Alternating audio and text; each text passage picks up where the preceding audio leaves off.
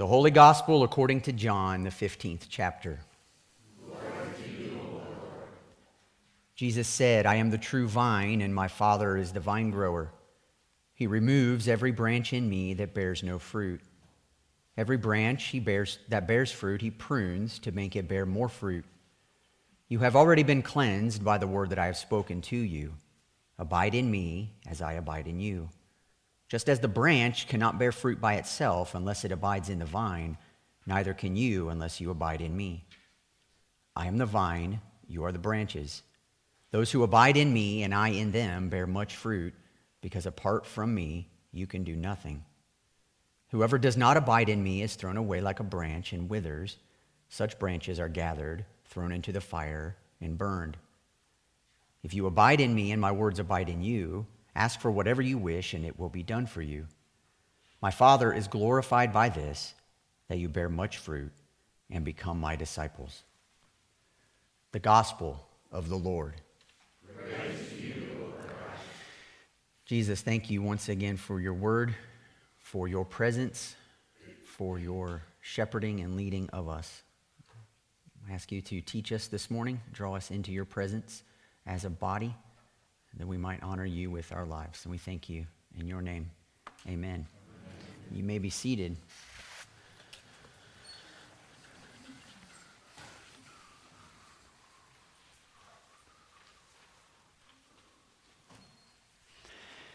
In the passage that I just read for you, there is this word that appears repeatedly, and it's the word abide. And if you have a Bible with you and want to open it to John chapter 15, we're just going to look at the first several verses. I want to talk to us a little bit this morning about, as Christians, what it means to abide in Jesus and to have Jesus abide in us. And the reason why I want to talk about it, first of all, is because that's the passage that I'm supposed to preach from today. But the second reason why I want to talk to you about this is because there's a lot of thought in Christianity today that really our job is to just obey some rules and guidelines that God gives for us and to just move on with our lives. And yet I think Jesus is tapping into something really, really important, and he actually ruffles a few feathers along the way, but if we listen carefully to what he's actually saying, it produces a lot of life for us. Our passage ends a little short here, but if you continue on through the passage down to verse 11, if you want to drop your eyes there, if you have a Bible, Jesus says to them as he's wrapping up this conversation, "These things I have spoken to you, that my joy may be in you, and that your joy may be full." That's the point of all that Jesus is saying in the first several verses of John chapter 15. Jesus wants his joy to be in us, and he wants the joy that we experience to be full. Now, I don't know about you. Sometimes I go through life feeling kind of guilty that I'm not more joyful. Okay, that's not the goal. That's not the point. You're not supposed to feel bad that you don't feel joy. If you don't feel joy, we ought to explore why that's the case. And abiding is a great way to do that. Inviting Jesus inward to understand with us and for us why we experience the things we do and what his purposes are in our lives. But it's very interesting. If I were to look at the word abide, I've just opened my Bible dictionary and look at the word for abide, and it just means to remain or abide. And you think, well, that doesn't really help me. What does it actually mean? Well, actually, if you look at all the references that John uses throughout his gospel, when he's using this word abide, this word isn't only found on Jesus' lips. John gives us commentary in his own gospel about what this word means. And I've looked over all of them, and I've summed up for you what I think the word abide means in the Gospel of John, and here it is: an inward, enduring personal communion with someone or something. Now let me show you what I mean. In John chapter 3, it says that after this, Jesus and his disciples went into the Judean countryside, and he remained there with them and was baptizing. That word remained, we see in English, doesn't look like the word abide, but it's the same Greek word. This is an enduring personal communion with someone or something. Here it is with people in Judea. Or the very next chapter, in John chapter 4, it says, when the Samaritans came to Jesus, they asked him to stay with them, and he stayed there 2 days. Now, we know this passage is at the conclusion of Jesus' dealings with the woman at the well. And the woman at the well, after meeting with Jesus and communing with him in an abiding type relationship, opens her soul and her heart to her worst fears being realized by the public. Jesus accepts her, loves her there in that place, and she runs back to her village and she tells everyone, in her words, she goes and tells them about a man who told me everything I ever did. Now, I don't know about you, but the thought that someone would tell me everything I ever did is not a comforting thought to me.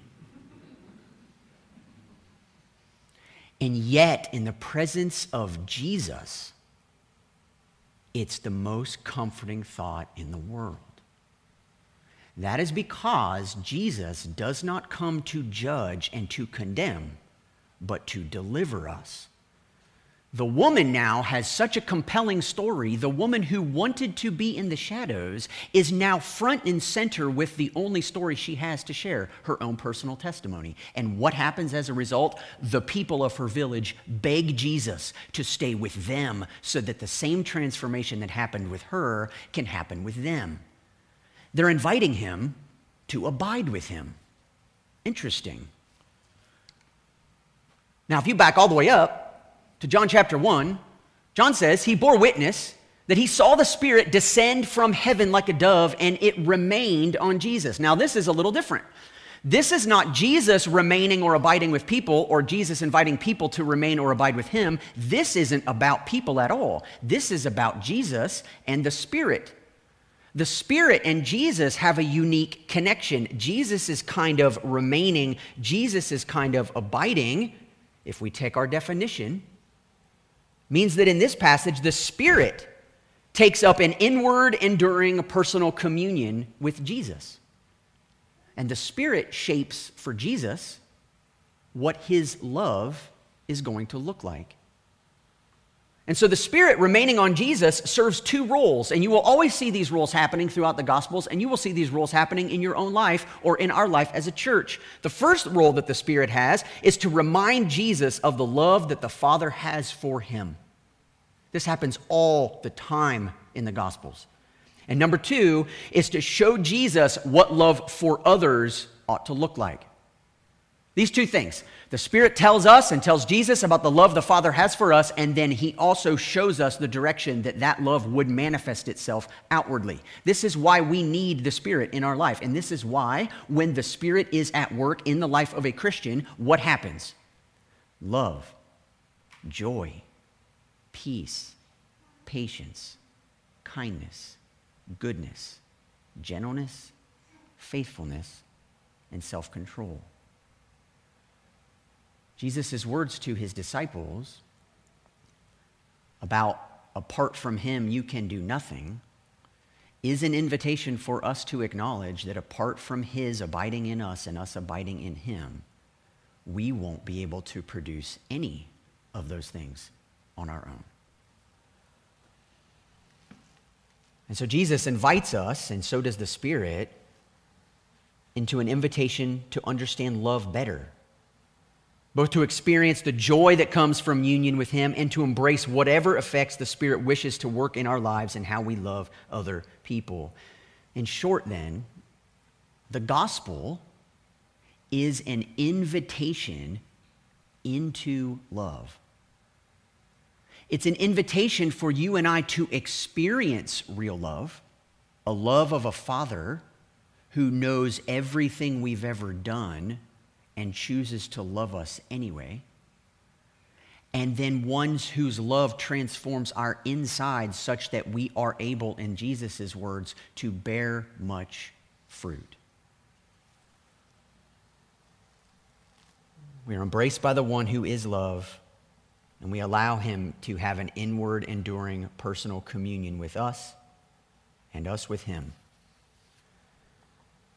The reality is, every one of us abides somewhere. Every one of us resides in some place. Everyone has an inward, enduring, personal communion with someone or something. Which is why all the way back in Genesis 3, when the man and the woman took from the forbidden fruit and then they hid themselves from the presence of the Lord, he came looking for them and asked them, "Where are you?" And then the next question he asked them was, "Who told you that you were naked? Who did you enter into an inward, enduring personal communion with, such that you believed what he's speaking to you instead of what I've spoken to you?" You and I might think of it like this. This is just where we live. It's what fuels our life and what causes us to do the things we do. This is why Jesus says something like this in John chapter 12.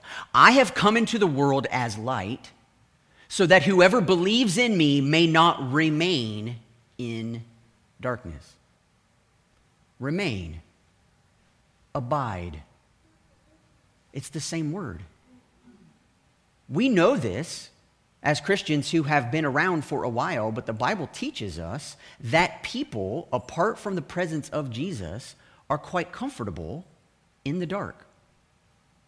We've grown naturally accustomed to it, which is why you all snickered and giggled when I said if somebody approached me and told me everything I ever did, it wouldn't be very comforting. You laugh because you know it's true. Where do we not feel uncomfortable? Keeping those embarrassing things in the dark. Why?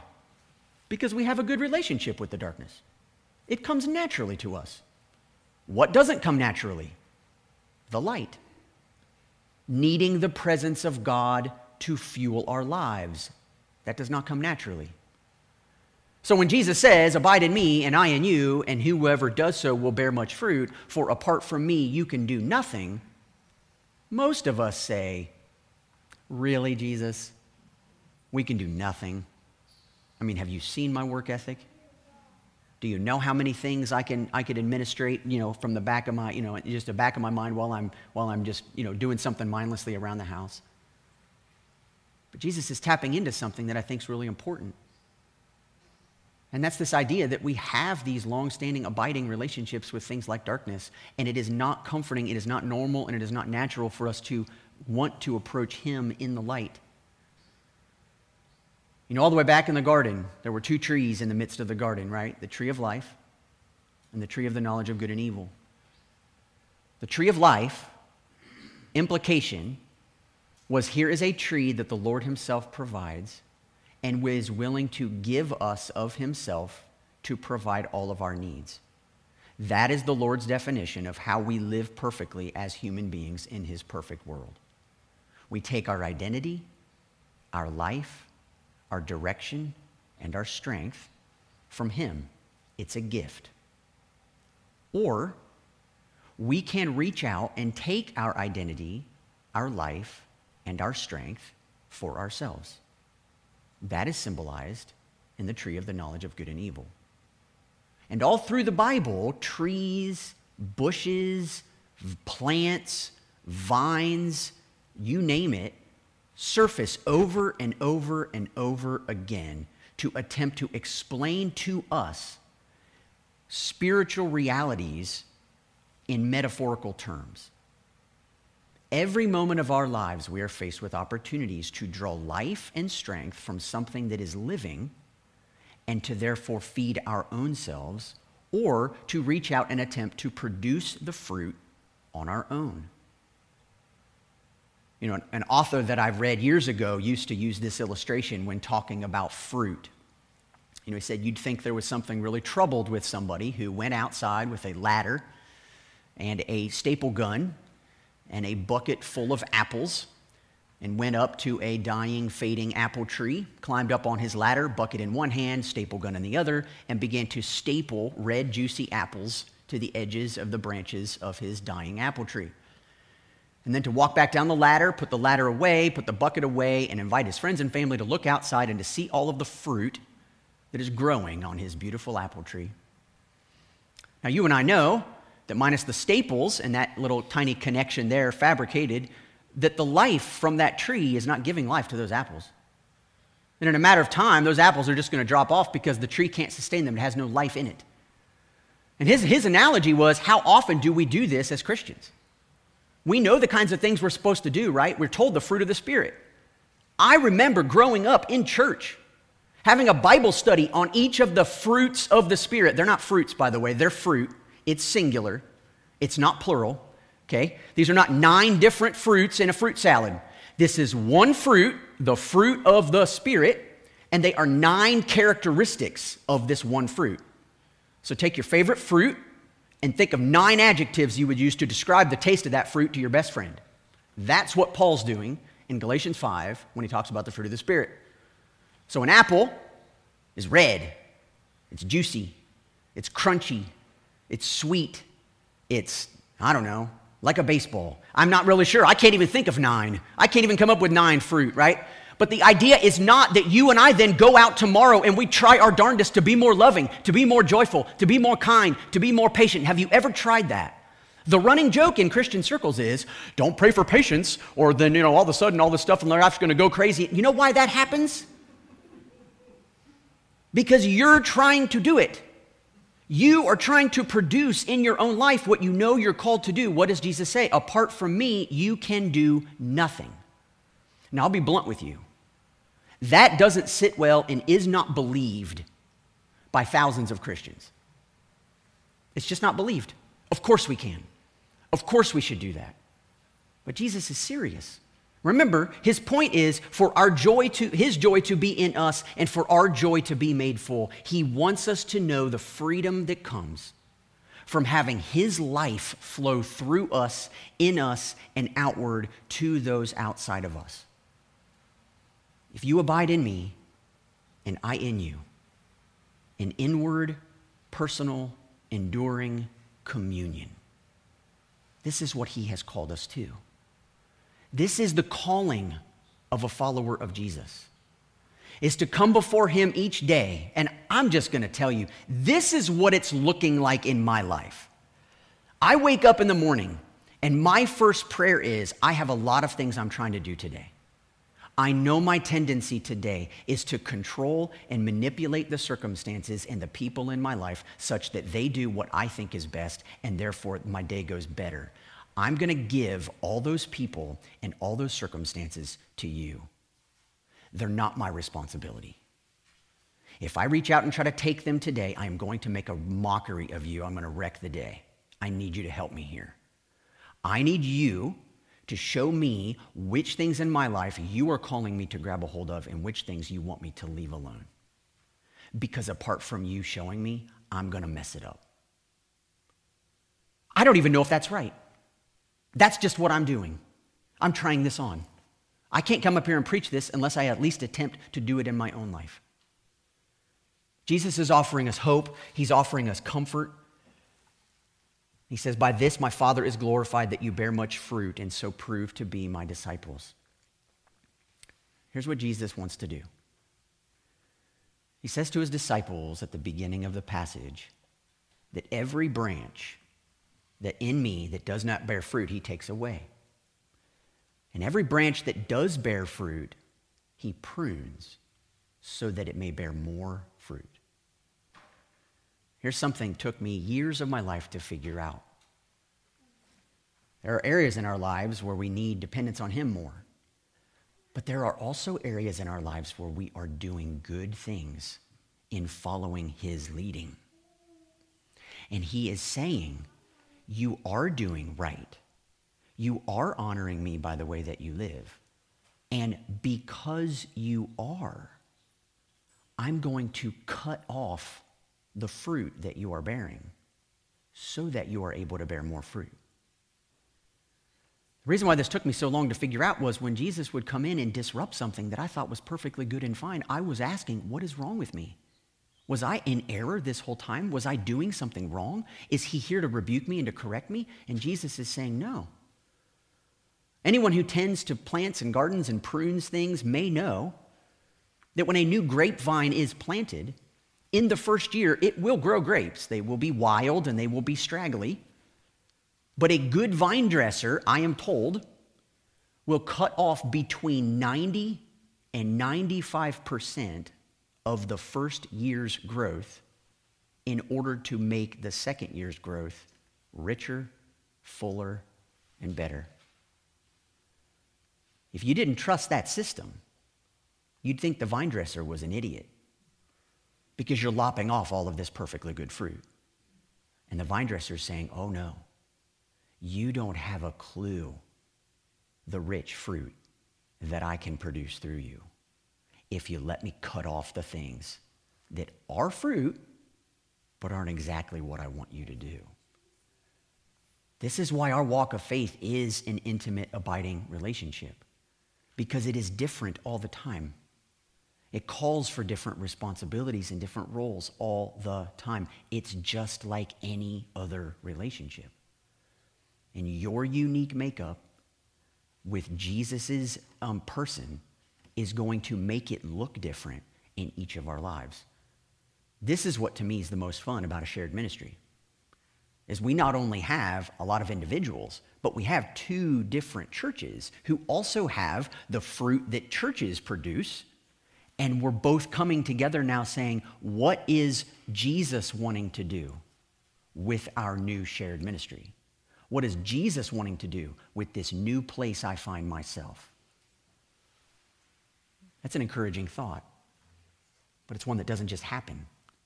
He's inviting us in to experience his love and his presence in and through us and for us, and then asking us to trust in him as he leads us to love, care for, and serve one another. Let's pray. Jesus, thank you for your words to us, for your position as the vine, and how you just pour out life constantly so that we might bear fruit. Thank you for offering yourself for us and continually offering yourself so that we might be filled up. Show us this week if we are drawing our strength from somewhere other than you, abiding and resting in someone or something other than you, and show us where and how our joy might be made fuller if we drew our strength from you. We thank you and we praise you, and it's in your name we pray. Amen.